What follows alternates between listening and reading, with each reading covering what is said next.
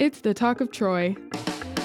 Voices and sounds from the campuses of Troy University. I'm Marissa Lacey. Chances are, at some time in your life, you've heard the saying, 2 heads are better than 1.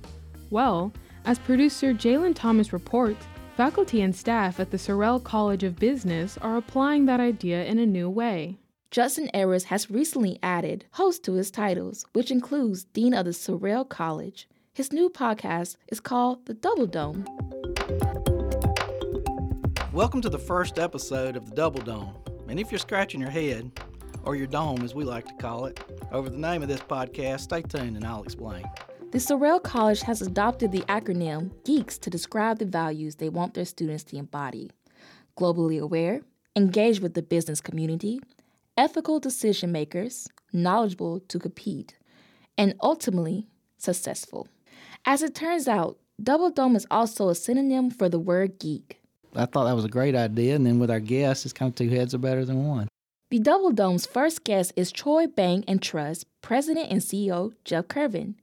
During the interview, Curvin shared his worst nightmare, a cybersecurity breach. You only have to be wrong one time. You can't leave a door or a window open without having a problem. And that is the thing that keeps me awake at night. It's very frightening, very frightening. The Double Dome podcast from the Troy University Sorrell College of Business is available on NPR One or wherever you get your podcasts. For the Talk of Troy, I'm Jalen Thomas.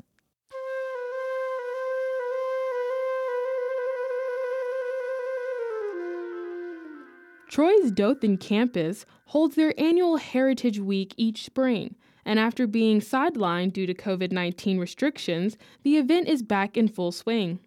Emily Blawaz spoke for the Woodham Lecture Series, delivering a presentation she previously gave for the Alabama Department of Archives and History, the story of Alabama in 14 foods.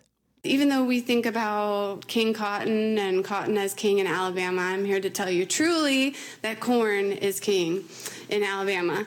And speaking of food, there was also a picnic on the quad, and the Health and Wellness Fair provided visitors with tips about eating responsibly and other advice. Sometimes we really don't think about those things like checking our blood pressure or our blood sugar or some things that are available out there in the community that we don't even know about.